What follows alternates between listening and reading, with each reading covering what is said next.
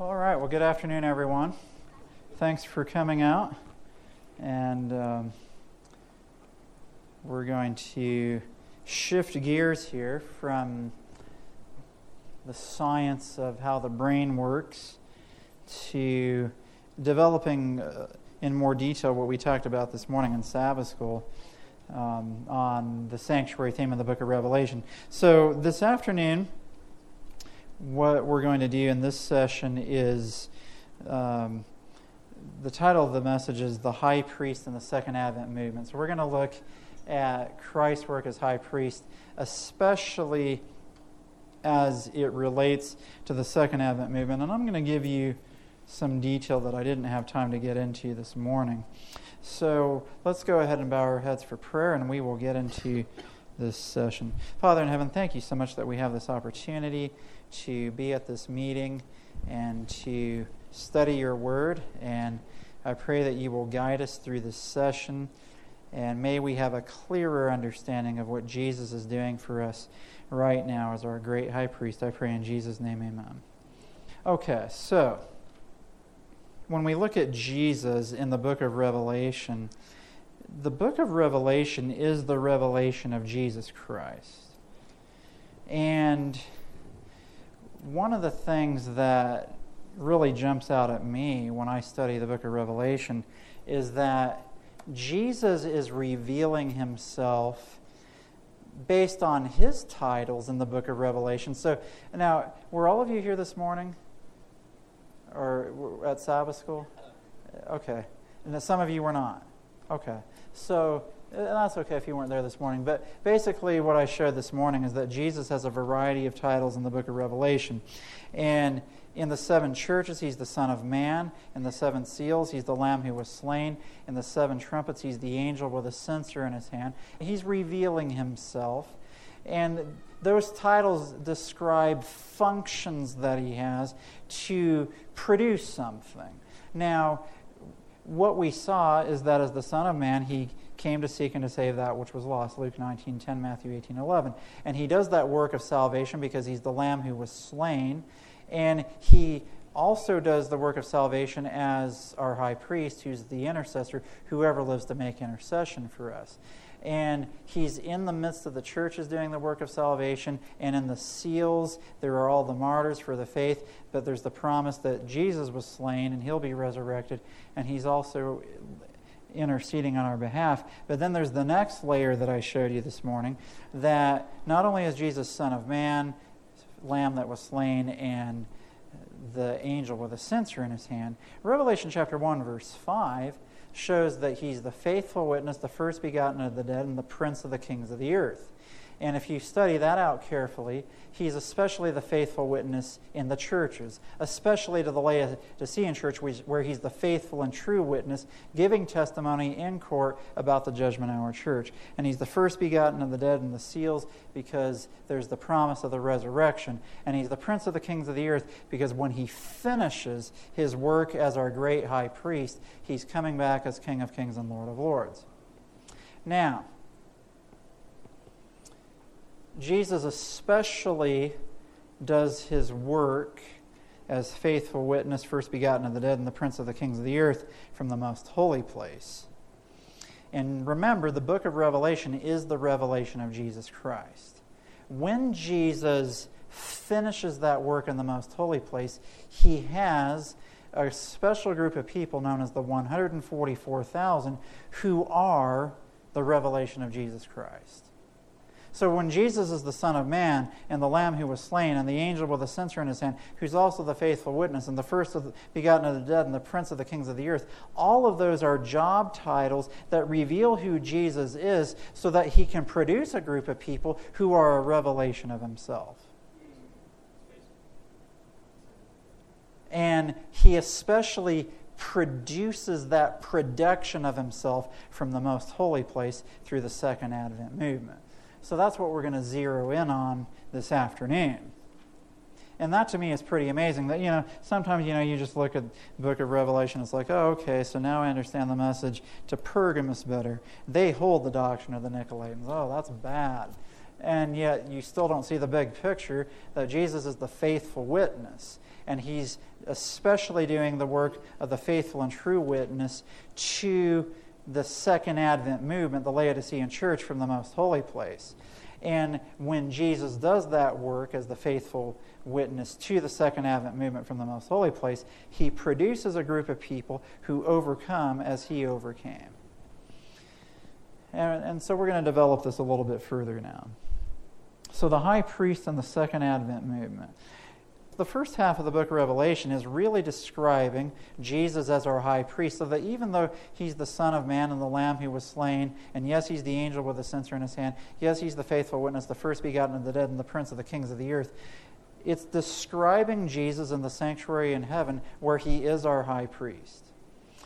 So when we come then to the Laodicean message, and I'm going to take some time now to give more detail to the nature of the work of Christ as our high priest to the Second Advent movement.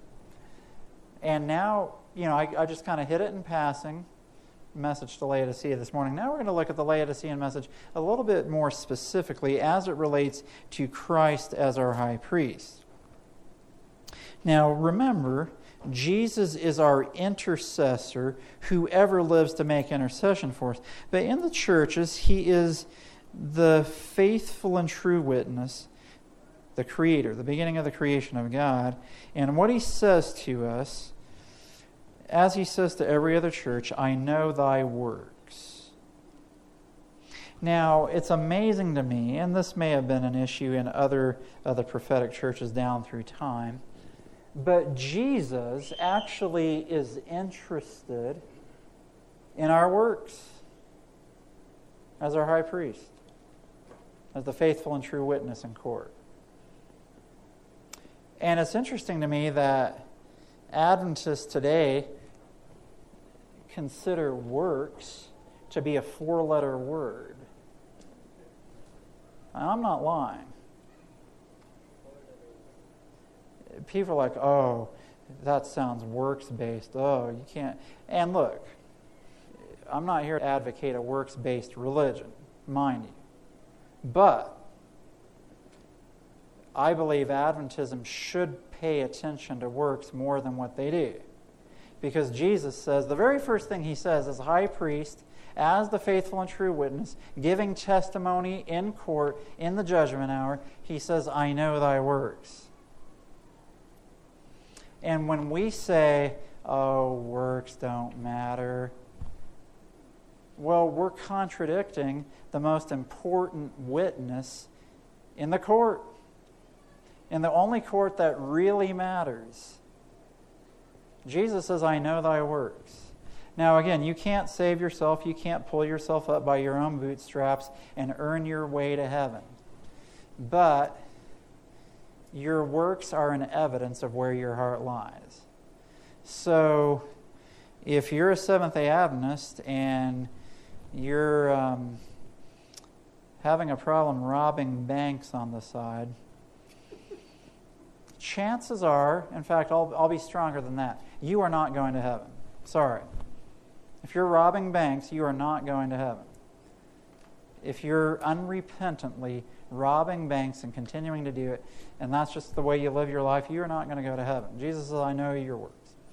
And so I'm just giving an extreme example because I don't know of a single person I've ever met that has a problem with robbing banks. But you get the point. That's one of the 10 Commandments. So, Jesus speaking to the Second Advent movement, speaking to the church, which, by the way, when you look at this, the Laodiceans, the church of the judgment hour, and he says he's the beginning of the creation of God. He is the creator. That connects to the first angel's message. Fear God, give glory to him. The hour of his judgment has come. Worship him that made heaven and earth. So you have the concept of judgment in the first angel's message. You have the concept of creation in the first angel's message. And in the Laodicean church, you have the concept of judgment because it's the church of the judgment hour. And Jesus identifies himself as the creator. So, he says, I know your works. And he says, you're not hot or cold, and because you're lukewarm, I'm going to vomit you out of my mouth. Now, it's a bit discouraging to me that when we really get our first description of the Second Advent movement in the book of Revelation. When Jesus describes the Second Advent movement, he says, you make me want to throw up. Just think about that. Because, I shared this morning in Sabbath school, we're the Second Advent movement, and Jesus is going to cleanse us, and He's going to come in and change our heart and change our life, and that's where it ends up. But the reality is when you start talking about the Second Advent movement, when Jesus, the high priest, the faithful and true witness, who's our advocate, who's our intercessor, when He first describes the Second Advent movement in the book of Revelation, he says, you make me want to throw up. So sometimes, and I think I've been guilty of this, sometimes we can have triumphalism. We're going to be the 144,000 sealed with the seal of the living God. And we're the Second Advent movement that the mighty angel came down from heaven to raise up so that the mystery of God can be finished. And we're going to give the three angels messages. And we're going to stand on Mount Zion with the Lamb. And that's all where the Second Advent movement is heading, and praise the Lord for that. But just remember, the first thing that we see about the Second Advent movement is that Jesus says, you make me want to throw up. That's where we start. That's our starting point. Okay? So we have a better future ahead of us. The way Jesus feels about the average Adventist, we make him want to throw up. Sorry. Hate to say it, but that's the way it is. Now, here's the thing. You know what everybody says about the Laodicean message? Yeah, man, Adventists are so bad. Man, look at those people. I mean, we have people that are into drums and rock music, and they're like into all this contemplative prayer and the emerging church, and look how bad they are. God, I thank you that I'm not like that. I pay tithe. And I still read the Spirit of Prophecy. I thank you, God, that I have the truth. I'm rich with truth. I'm good.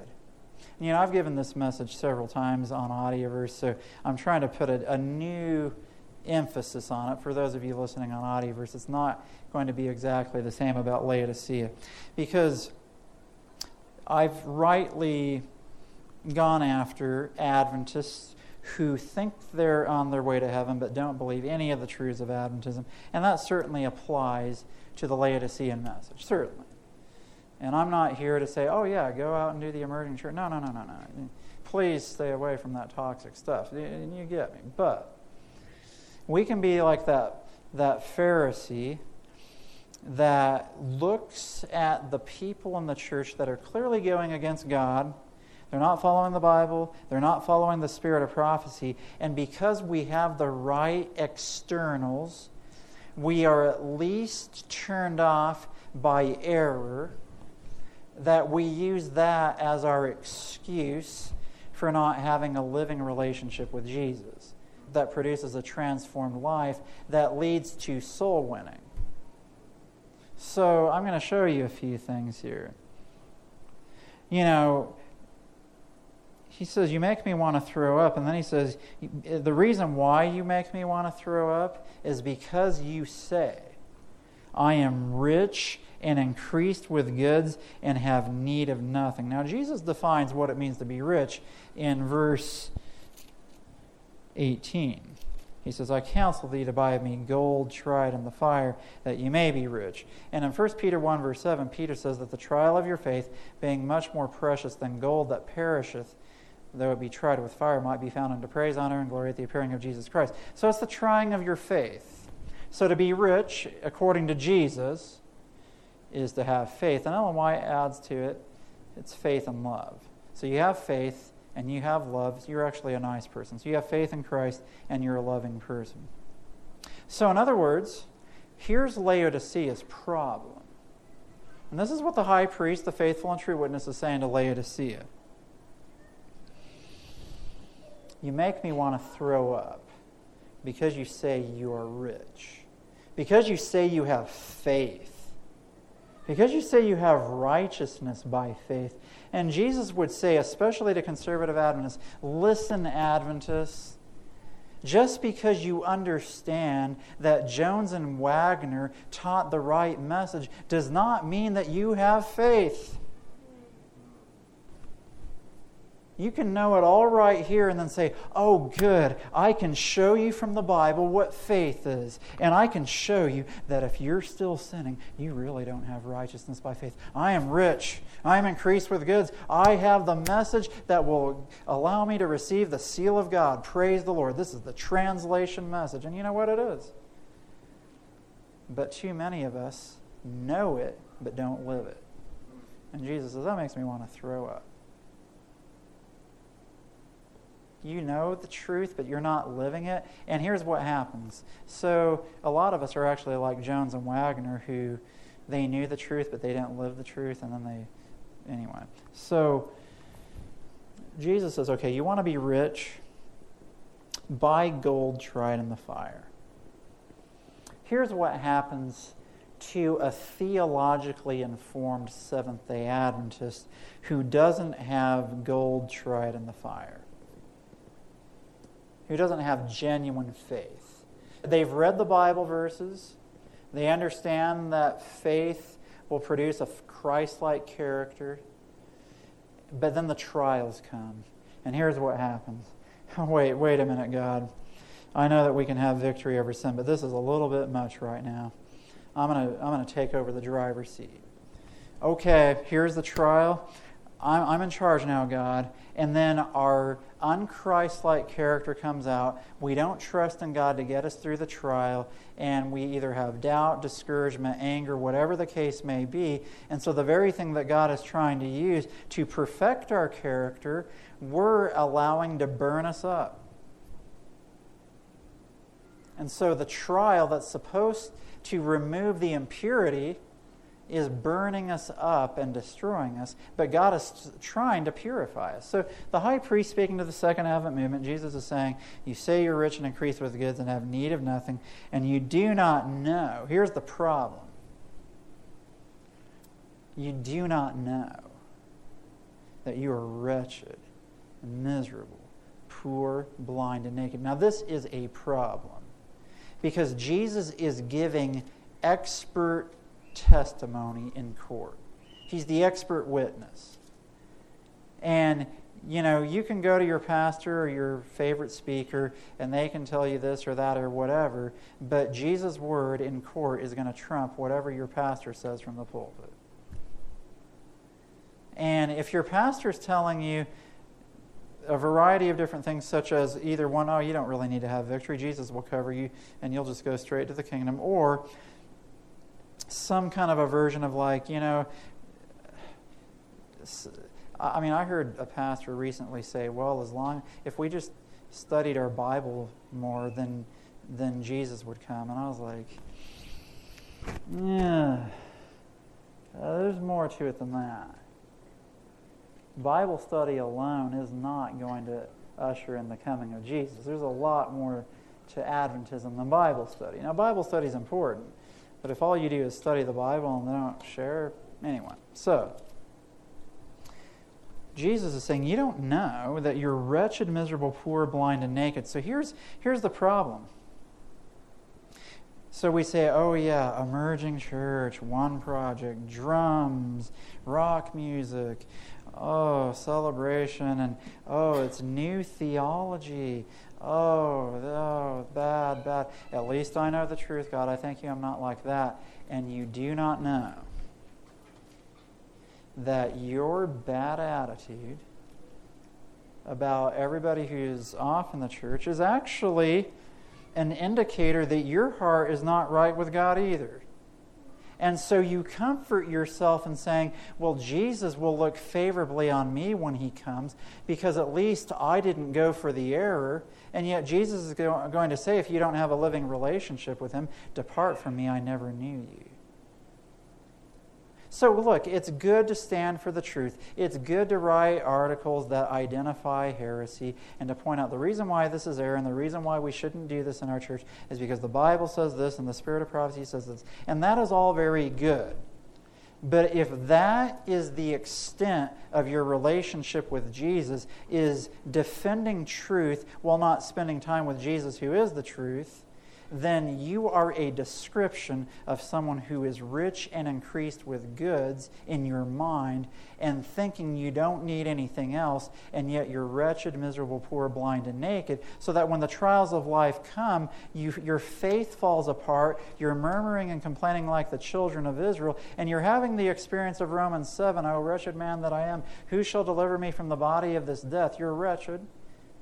And you're doing the things that you don't want to do. You're not doing the things that you want to do. You're in slavery to sin, but you comfort yourself in your mind by saying, because I know the truth and because I defend the truth, and when the board meeting comes up, I speak out against women's ordination, somehow that's going to replace a heart transformation with God and a living relationship with Jesus.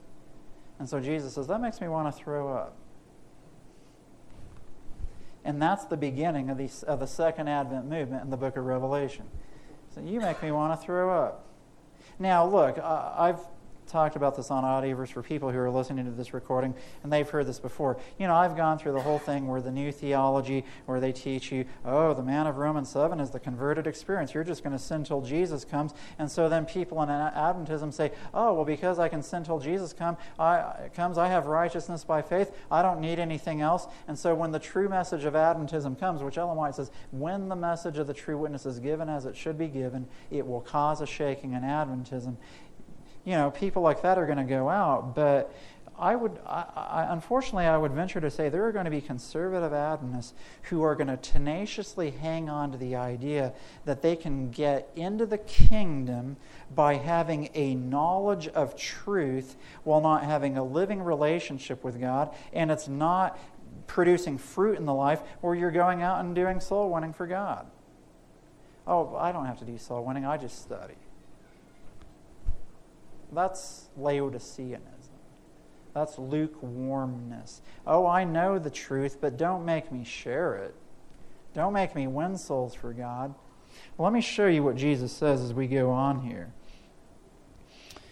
So wretched, miserable, poor, blind, and naked. Wretched, that connects to Romans 7. Miserable connects to 1 Corinthians 15, where Paul says, if in this life only we have hope in Christ, we are of all men most miserable. Here's the startling thing that Jesus is saying to Laodicea.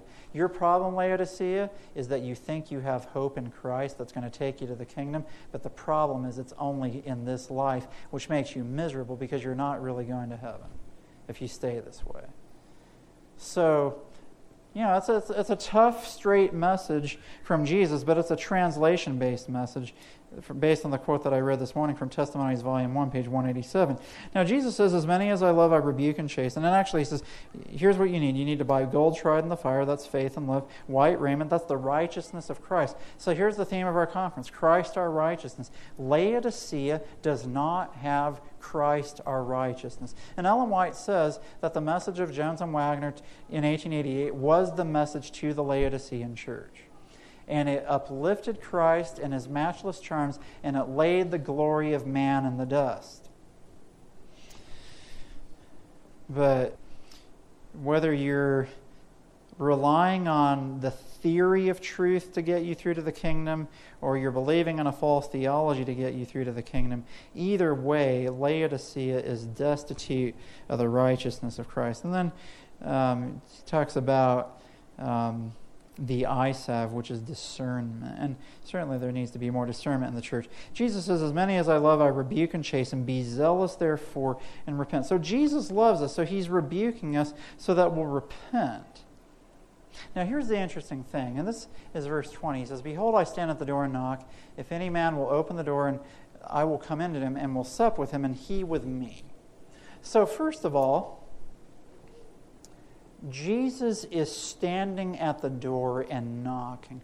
Now, if Jesus is standing at the door and knocking, what does that say with respect to his relationship to Laodicea and the Second Advent movement? He's on the outside. And he's knocking on the door of our heart. He's saying, let me come in. And Adventism is saying, hang on now. We like Jesus on the outside, and we're in control on the inside. We make the call, and we just pray that Jesus will bless our decisions. I'm going to live my life. Lord, please bless my plans. That makes Jesus want to throw up. But anyway. But Jesus is gently knocking at the door. Now, he's standing at the door. He's on the outside. And he's saying, buy gold tried in the fire, white raiment, and eye salve. Ellen White describes him here as the heavenly merchantman coming to sell the heavenly wares of gold, white raiment, and eye salve. So here's the deal. In order for Jesus to come in, you need to buy what he's selling. And that is faith, that is righteousness, and that is spiritual discernment. In other words, Jesus will only come in if we accept his righteousness by faith. And that tells me that righteousness by faith is more than an outward legal covering, because Jesus is saying, I will only come into your heart if you accept my righteousness. So Christ becomes our righteousness, where our heart becomes transformed and we become like Jesus. Now, there's something else that's very interesting here. Jesus is saying, if you let me come in, I will eat with you. Now, who is the host and who is the guest? If someone's knocking, who's the host and who's the guest? The guest is the one who's knocking. That means Jesus is the guest and we are the host in this illustration in Revelation 3. Who feeds who, typically speaking? The host feeds the guest. So you're telling me we can feed Jesus? And let me tell you something. This gets to the very heart of being lukewarm. Oh, how can I feed Jesus? I can't feed Jesus. He's the bread of life. He feeds me. What does Jesus say in Matthew chapter 25 when he separates out the sheep and the goats? He says, I was hungry, and you fed me. Naked, and you gave me clothes. I was in prison, and you visited me. And here's Laodicea. Here's Adventism. Oh, we have the right understanding of 1888, Jones and Wagner. We know the truth. We know that spiritual formation is evil. And we know this, and we know that. And we have the truth. We are standing for the truth. When the champions of truth are few, we are gathering warmth from their coldness, loyalty from their treason, courage from their cowardice. We are standing through the test of the final crisis. And yet Jesus is saying, what are you doing for all these people who need my help? Are you giving my word to them? Are you, first of all, in a literal sense, are you feeding the hungry? Are you giving clothes to the naked? Are you visiting people in prison? Oh no, Jesus, I'm too busy for that. I've got to watch the playoffs. And I certainly don't have time to witness. I can't share the Word of God, the bread of life. I'm busy. My career is just busy. I've got to study. I've got to do this. I've got to do that. Blah, blah, blah, blah, blah. That's Laodicean Adventism. And Jesus is saying, okay, you say you're rich. You have everything you need. Okay, you know that you have the three angels' messages, and yet here is a lost and dying world all around you, and you're saying, I'm just going to do that when the loud cry goes out. Really? You think you're going to suddenly start doing soul winning just at the loud cry when you haven't ever done it your whole life? Come on. That's lukewarm Laodiceanism. Now, on the flip side, the devil has come in with a social gospel that elevates feeding the hungry and clothing the naked, going to the soup kitchens. And now there's nothing wrong with that in and of itself. But what some of these people do is they're like, let's stop worrying about doctrine and our message. That's offensive to people. Let's just help them. And they miss out on the fact, and you go to Isaiah 58, where, we fast for strife and debate, and we're arguing about the color of the carpet in our board meeting, and we have huge debates at general conference sessions, which sometimes are necessary and so forth. But that becomes Adventism, and we fast for strife and debate. And Jesus says, your light will break forth as the morning when you feed the hungry and clothe the naked and all that. Then the loud cry will come.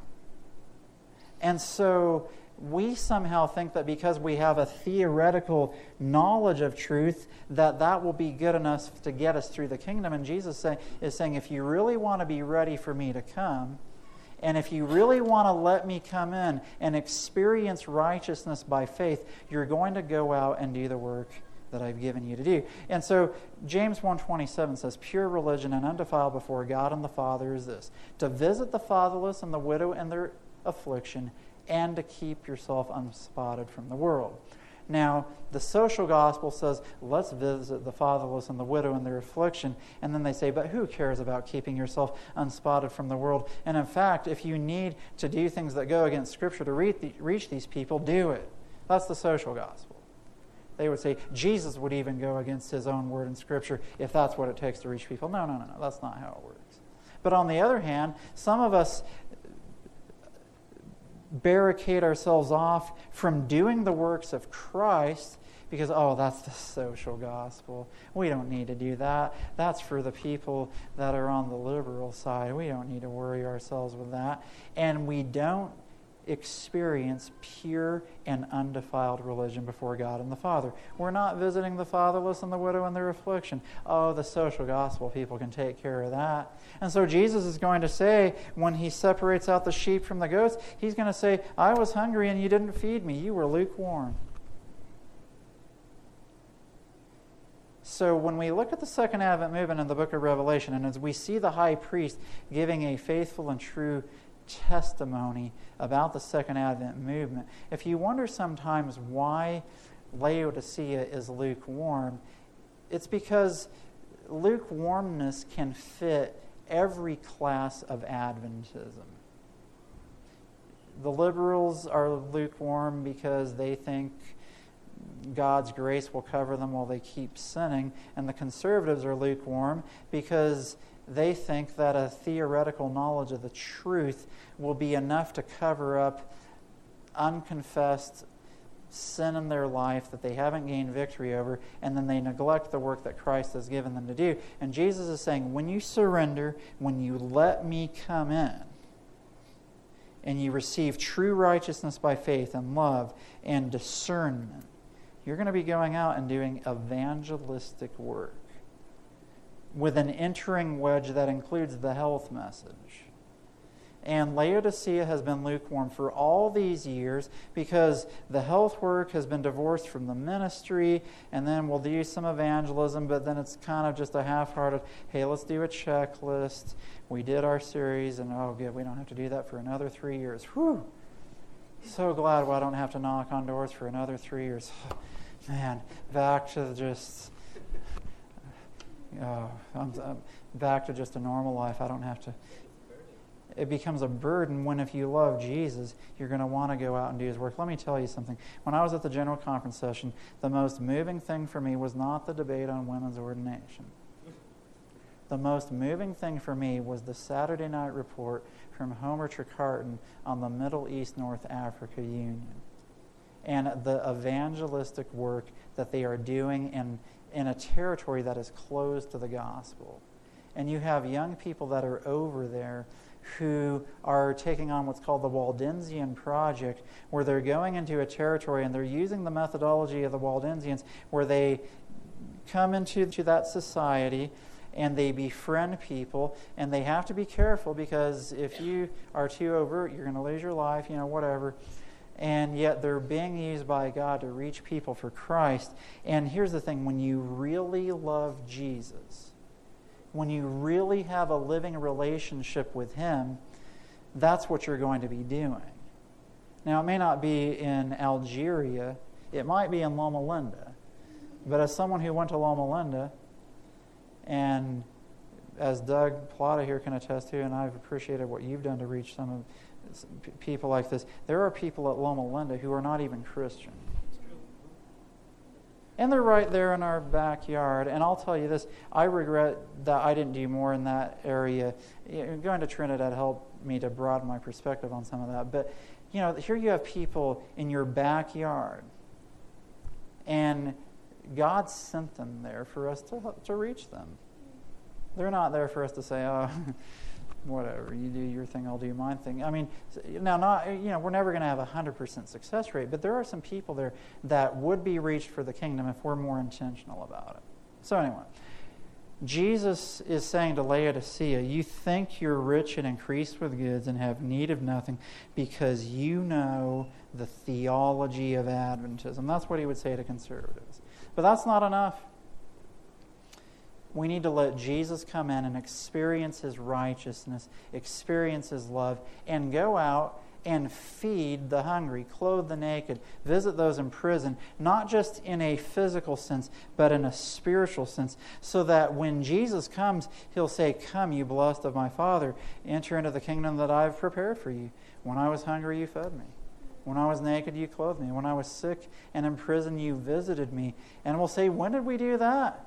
It's like, hey, you remember that time when that person who was coming to your church,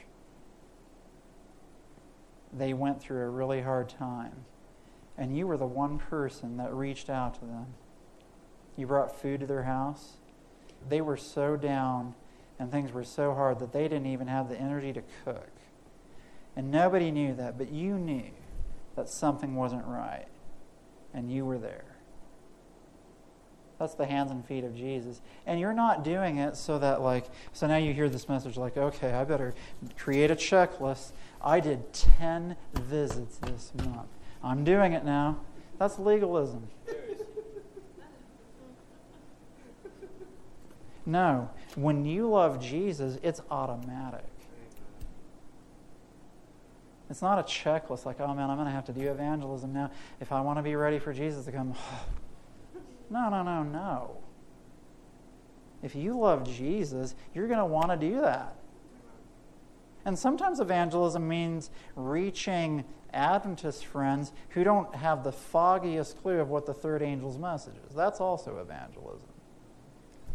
But it's more than that. So, that's what Jesus says to Laodicea, and he says, to him that overcomes will I grant to sit with me in my throne. There's sanctuary language, because the throne of God is in the sanctuary in heaven. And Jesus is seated at the right hand of God as our high priest. Will I grant to sit with me in my throne, even as I also overcame and am set down with my Father in his throne. Overcoming as Jesus overcame, that's the faith of Jesus. That's the third angel's message. So that's, as we look at Jesus the high priest in the second Advent movement, there's plenty more that we could talk about in the Laodicean message. But I hope that that's maybe pricked your hearts a little bit, that, you know what, I go to Southwest Youth Conference, I go to GYC, I go to my church, whichever one it is, and I love to study the Bible, but I haven't really been helping people. That's being lukewarm. And I'm preaching to myself, but that's what it means to be lukewarm. If you're just sitting on your knowledge and you're not sharing and you don't have a desire for souls, Ellen White actually says, if you've lost a desire for souls, you are lukewarm. I don't have the quote on me, but I could find it for you. If you've lost the desire for souls, you are lukewarm. And what ends up happening to Laodicean Adventism is we become very selfish and inward focused, and we start wondering, all we worry about is whether or not I'm saved. I'm rich and increased with goods. That's all I need, and we don't have a concern for a lost and dying world around us. And Jesus is saying you need to get out of that state. And when we see Jesus for who he is, we will change.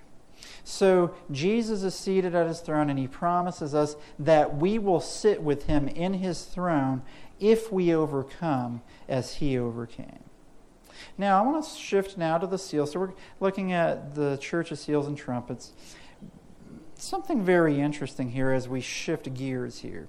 Jesus has a special plan for this group of people that make him want to throw up. That's the amazing thing. Jesus has a very special plan for people who make him want to throw up. And as the quote I read this morning, Testimonies, Volume 1, page 187, those who come up to every test and come up to every point and overcome, be the price what it may, have heeded the counsel of the true witness, will receive the latter rain and be fitted for translation. That's a pretty close quote.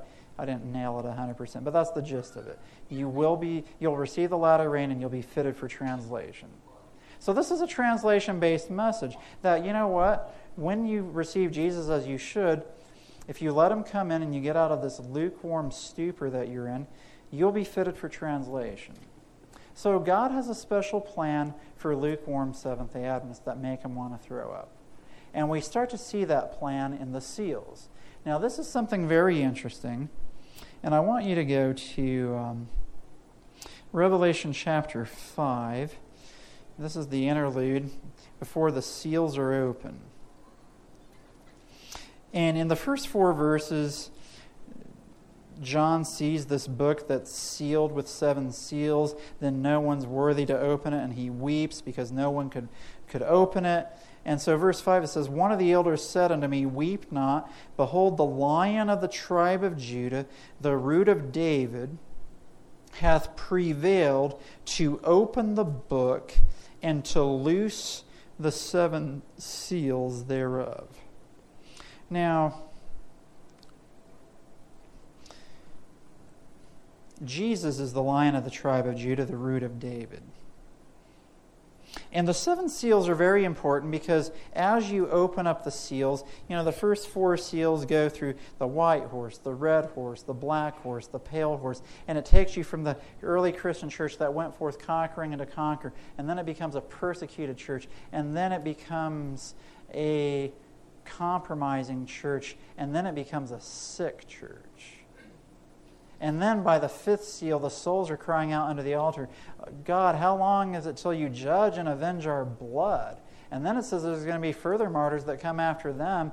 Then you come to the opening of the 6th seal, which is the Great Lisbon Earthquake of May 1, 1755. And then you have the dark day of 1780, and then the falling of the stars in 1833. And then you have language of the second coming at the end of Revelation 6. Although you don't see Jesus coming in the clouds, but you have the rich men and all the kings of the earth calling for the rocks and the mountains to fall on them. Hide us from the face of the wrath of the Lamb, who shall be able to stand? So you have second coming language at the end of the seals. But before the 7th seal is opened and there's silence in heaven for half an hour, there's this interlude in chapter 7 where we see that the 4 winds are being held until the 144,000 are sealed. Now, the 144,000 clearly come from God's last day church, the Second Advent movement. So, in the churches, the picture we see of the Second Advent movement, as the high priest describes the Advent movement, is that the Advent movement makes Jesus want to throw up. Yes, we're the apple of his eye, and yes, he died for us, and yes, he loves us with an everlasting love. But it doesn't change the fact that he says we make him want to throw up. And by the way, everybody tends to say, but that doesn't apply to me. And you know what? The reason why it applies to you is because you say it doesn't apply to you. Because you do not know your true condition. So, the Second Advent movement, we start off and Jesus says, you make me want to throw up. Yet, when you come to the seals, from the Second Advent movement, we see the 144,000 sealed with the seal of God in their foreheads. But, when you look at how this all plays out, there are 7 seals on this book. And in order for this book to be completely unsealed, all 7 seals have to be broken. And what Revelation 4 through 7 are teaching, it's actually teaching that in order for the seventh seal to be opened, the 144,000 need to be sealed. Because if the 144,000 are not sealed, there's not going to be silence in heaven about the space of half an hour. Now, what does the title of Jesus as the Root of David and the Lion of the tribe of Judah have to do with the unsealing of the seals? Because it says He's prevailed to open the seals. So you might be saying, hang on, wait a minute.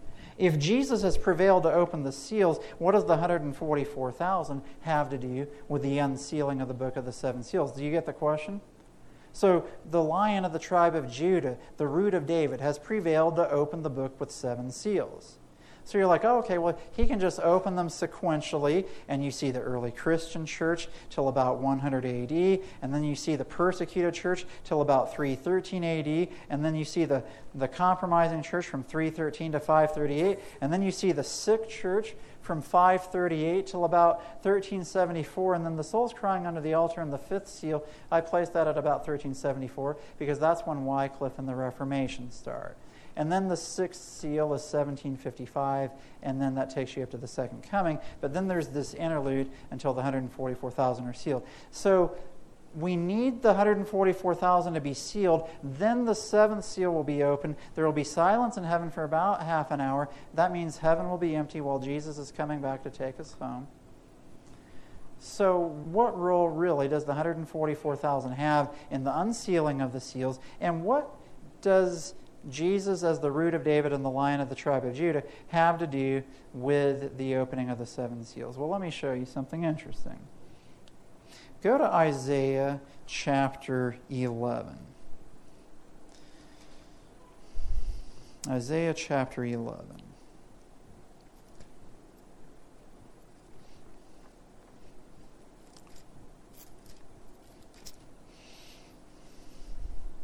Starting in verse 1. And there shall come forth a rod out of the stem of Jesse, and a branch shall grow out of his roots. This is speaking of Jesus, right?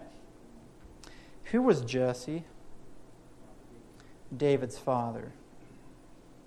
So if you come from the root of David, biologically speaking, you would also have to come from the root of Jesse. Does that make sense? Okay. So when we look at Revelation 5, and it says that Jesus, the Lion of the tribe of Judah, the root of David, has prevailed, here we see that there would come out of the stem of Jesse, and a branch would grow out of the roots of Jesse. So the root of Jesse, or the root of David. And this is clearly speaking of Jesus. The Spirit of the Lord shall rest upon him, the Spirit of wisdom and understanding, and so forth. And you keep on going all the way through, and it takes you to the kingdom of heaven.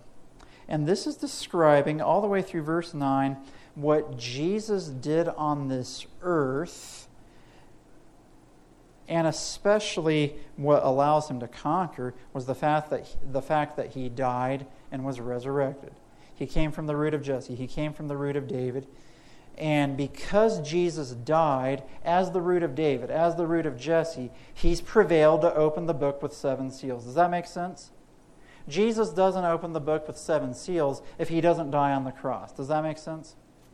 So when John the Revelator says the root of David has prevailed to open the book with seven seals, that's pointing us back to Isaiah chapter 11 that shows that the work of Jesus on this earth, especially as he died on the cross, he lives a perfect life, his death on the cross as a perfect sacrifice, and is resurrected and ascends to heaven, that gives him the right to begin opening the book with seven seals. Now get this, here's the key point.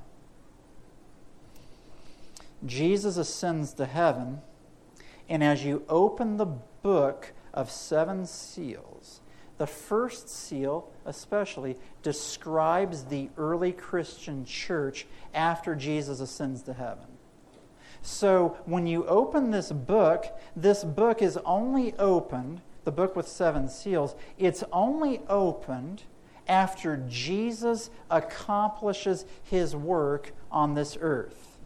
If Jesus doesn't die on the cross as the root of David, the root of Jesse, you're not going to open the book with 7 seals. But Jesus dies on the cross as the root of David, the root of Jesse, so now the book with 7 seals can begin to be opened. But mind you, the book will not be completely opened until the 7th seal is opened. And that happens when Jesus comes. So we're going chronologically through history, and in the history of the seals, the last thing that has happened is the falling of the stars in 1833. Now implied in there is the beginning of the judgment in 1844. Then the second coming will come. But so the next thing to happen in the seals is the second coming. Although actually, technically speaking, the sealing of the 144,000. So, Isaiah 11 isn't done though. Speaking of the root of Jesse. Go to verse 10. And in that day there shall be a root of Jesse, which shall stand for an ensign of the people. To it shall the Gentiles seek, and his rest shall be glorious. Now you may not be knowing what this root of Jesse is yet, but notice verse 11. This is powerful. I love this. And it shall come to pass in that day that the Lord shall set his hand again the second time to recover the remnant of his people. This is the second gathering of a special people. Who was the first remnant? Children of Israel. And then Jesus dies. Now he's gathering a remnant the second time. And they have an ensign. And it brings rest. What's that ensign?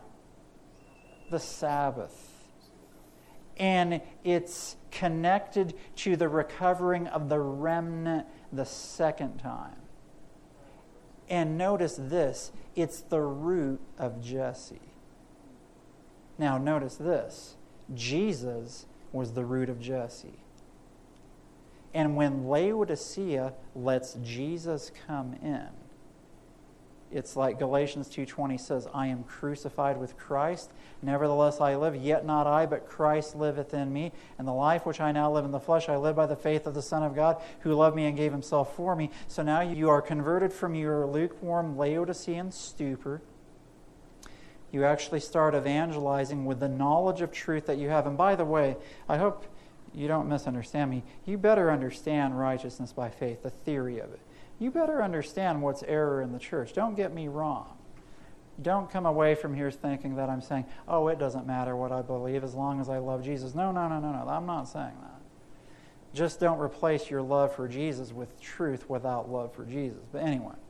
So when Laodicea lets Jesus come in, we are crucified with Christ, and Christ lives out his life through us, and we have the experience of the faith of Jesus. It is now no longer a stretch to say that Jesus, yes, he was the root of Jesse, but because now Jesus lives out his life in the remnant that he has recovered the second time, which is the second Advent movement, that now becomes the root of Jesse as well. Because if we're like Jesus, if we have his character, not only is Jesus the root of Jesse, but according to Isaiah 11, the second Advent movement that is recovered the second time is also the root of Jesse.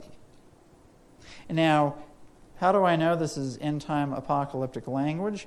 Well, if you go down to verse 14, it talks about how Edom, Moab, and the children of Ammon shall obey the remnant.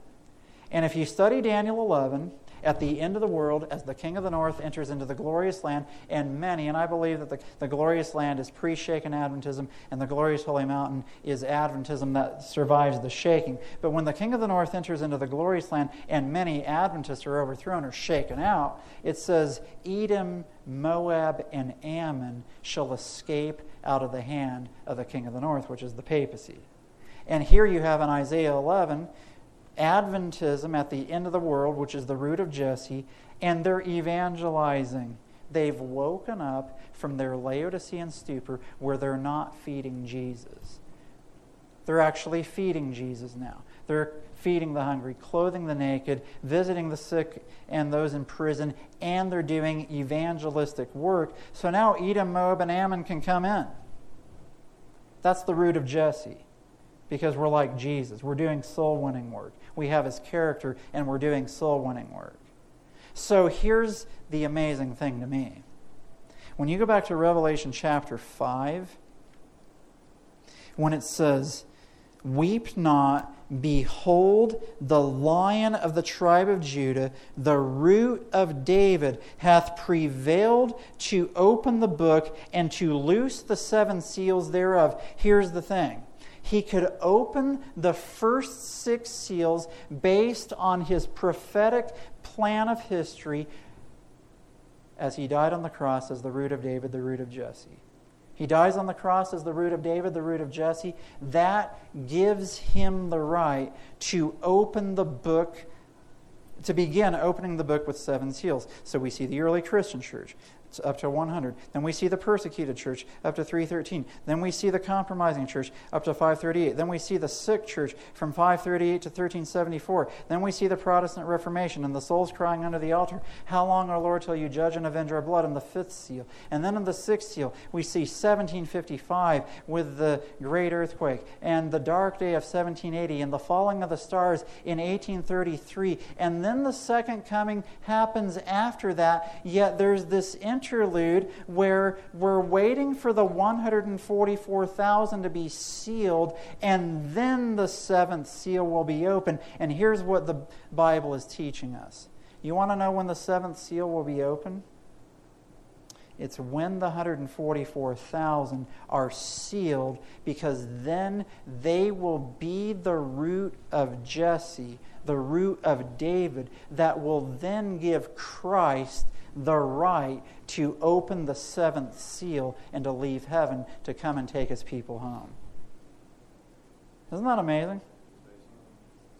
But that will only happen when Laodicea stops being lukewarm and lets Jesus come in, and they feed Jesus. Not only do they accept righteousness by faith, but they actually feed Jesus and do evangelism. Then we'll be sealed. So, and then, and again, I've seen this in Adventism, and I've seen these debates, and I've seen sometimes where people say, if we just do evangelism, everything else will take care of itself. And then the other side says, no, we're just going to do evangelism when the loud cry comes. No. We do revival and reformation and evangelism together. And it's a harmonious package, which is God's design. And the medical missionary work is part of that, the right arm of the gospel. And that will allow Laodicea, the group of people that makes Christ want to throw up, to suddenly change to becoming the root of Jesse, the root of David, that allows Christ then to unseal the last of the 7 seals so that there can be silence in heaven for about half an hour so we can go back to heaven. Does that sound good? Amen. So Christ the high priest, and again, he's on the throne. He says to Laodicea, if you overcome, you'll sit with me in my throne. And then in the seals, he's seated on the throne. And he plans to seal the 144,000. When we come to the 7 trumpets, we see that the throne is moving as the mighty angel comes down from heaven in Revelation 10 to move from the holy place to the most holy place. Here's what we've talked about so far. In the 7 churches, especially in the 7th church, that's where the second Advent movement is seen. Laodicea is the second Advent movement. And Laodicea makes Jesus want to throw up, because we think, because of our theory and knowledge of truth, it doesn't really matter if we're not doing soul winning. And Jesus says, that makes me want to throw up. So then when we come to the seals, we find out, oh wait, you know what? Jesus is the Lamb who was slain. He's the Lion of the tribe of Judah, and he's prevailed to open the book with 7 seals. And here's the thing. When we see Jesus as the Lamb who was slain, and we see his love for us, it motivates us to participate with him, to cooperate with him in doing the work of saving souls. Jesus did the work of saving souls for us. He came and died for us. Now we want to cooperate with him. You're truly converted when you cooperate with Christ to work to save souls. And I'm sorry, and I've been guilty of this for years, but we've been satisfied with just going to good meetings and hearing good speakers and thinking that that alone is good enough to get us into the kingdom. And don't stop having good meetings and good speakers and just say, no, we're just going to do evangelism. No, that's not the solution either. But we haven't been doing the evangelism that we should be doing. So in the seals, we see that the 144,000 come from a lukewarm group of people that let Jesus come in, who start doing the work of salvation. And if you look at Isaiah 11, they do the work that call people out from every nation, kindred, tongue, and people, as the three angels' messages call us to do. They become the root of Jesse, and that allows Christ, it gives him the authority, it vindicates him to unseal the final seal so that the full book can be opened. And Adventism then represents the final chapter in this history. And it's through Adventism that Christ vindicates himself before the onlooking universe to show that the principles of his government have proven Satan false, as he puts his seal on the foreheads of the 144,000. I think that's a really powerful concept. And honestly, I've never seen that idea before about the root of David and the unsealing of the seals, and that Jesus could unseal the first 6 seals because what he did as the root of David, dying on the cross, that allows him to take us through history to the falling of the stars in 1833, and really to when he goes into the most holy place in 1844. But he can't open the last seal until the Second Advent movement cooperates with him, so that then the final seal can be opened. So God vindicates himself through what Jesus did on the cross and what the Second Advent movement does in the final judgment hour of Earth's history. That's pretty powerful. That gives us a unique identity and mission. And it's more than just understanding that theory. It then means to take that knowledge and to share it with the world. We don't just sit on it and say, oh man, I'm so glad I'm going to heaven. It's going to be great to be in heaven and to tell Abraham, Isaac, and Jacob, I was a Seventh-day Adventist at the end of the world. I studied the Bible so well that I knew the truth. Now, I was too busy with my medical practice to share anything, but I knew the truth, and I'm so glad to be here with you, Abraham, Isaac, and Jacob. That's the way the Jews were. No. If we're truly converted, we're going to be doing soul winning. We're going to get out of our Laodicean state. Now, I really don't have enough time to do Revelation 10, which is fine because I can do that in my next presentation tomorrow, although some of you may not be here tomorrow. So what I'll just do for the last few minutes before we wrap up here, rather than giving you the detail of Revelation 10, what I've tried to do is connect at least the concept of the high priest on the throne, the Second Advent movement. So Jesus says, if you overcome, you'll sit with me in my throne, to Laodicea. Then from the throne, he's the Lamb who was slain, who prevails to open the book with the 7 seals. Then in the trumpets, we see that he's now moving into the most holy place. Now, I'll give you this, and I mentioned this morning. At the beginning of the 7 trumpets, Jesus is described as the angel with a censer in his hand at the altar of incense. That's in the holy place. In Revelation 10, he's moving apartments. Why do I say that? Well, he's still described as an angel, but this time as the mighty angel. So he's still the high priest because he was an angel doing a work of intercession at the beginning of the trumpets. Now at the end of the trumpets, he's the mighty angel. That tells me that his work of intercession is going to ramp up even more, perhaps, if you could say such a thing, because he's raising up the Advent movement to finish the great controversy. And if you look at it, he has a rainbow above his head. Well, the rainbow was around the throne. That tells me that the throne is still connected to Jesus, the mighty angel. And so now, as Daniel 7 says, the throne has wheels, so the throne's going to move from the holy place to the most holy place.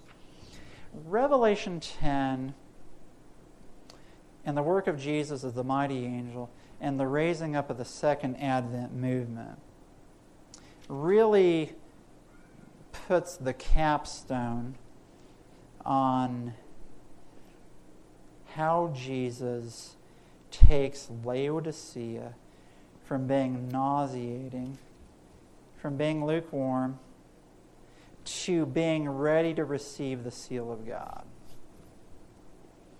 And it's the work that he does that Revelation 10 is going to describe as our mighty angel, as our high priest, through the work of the everlasting covenant, through the work of the everlasting gospel, so that the mystery of God can be finished in our lives, so that the character of Christ can truly be reproduced, so that not only do we stop sinning, and sometimes that's what we'll see character perfection as, oh, I'm just going to stop sinning, now I'm perfect.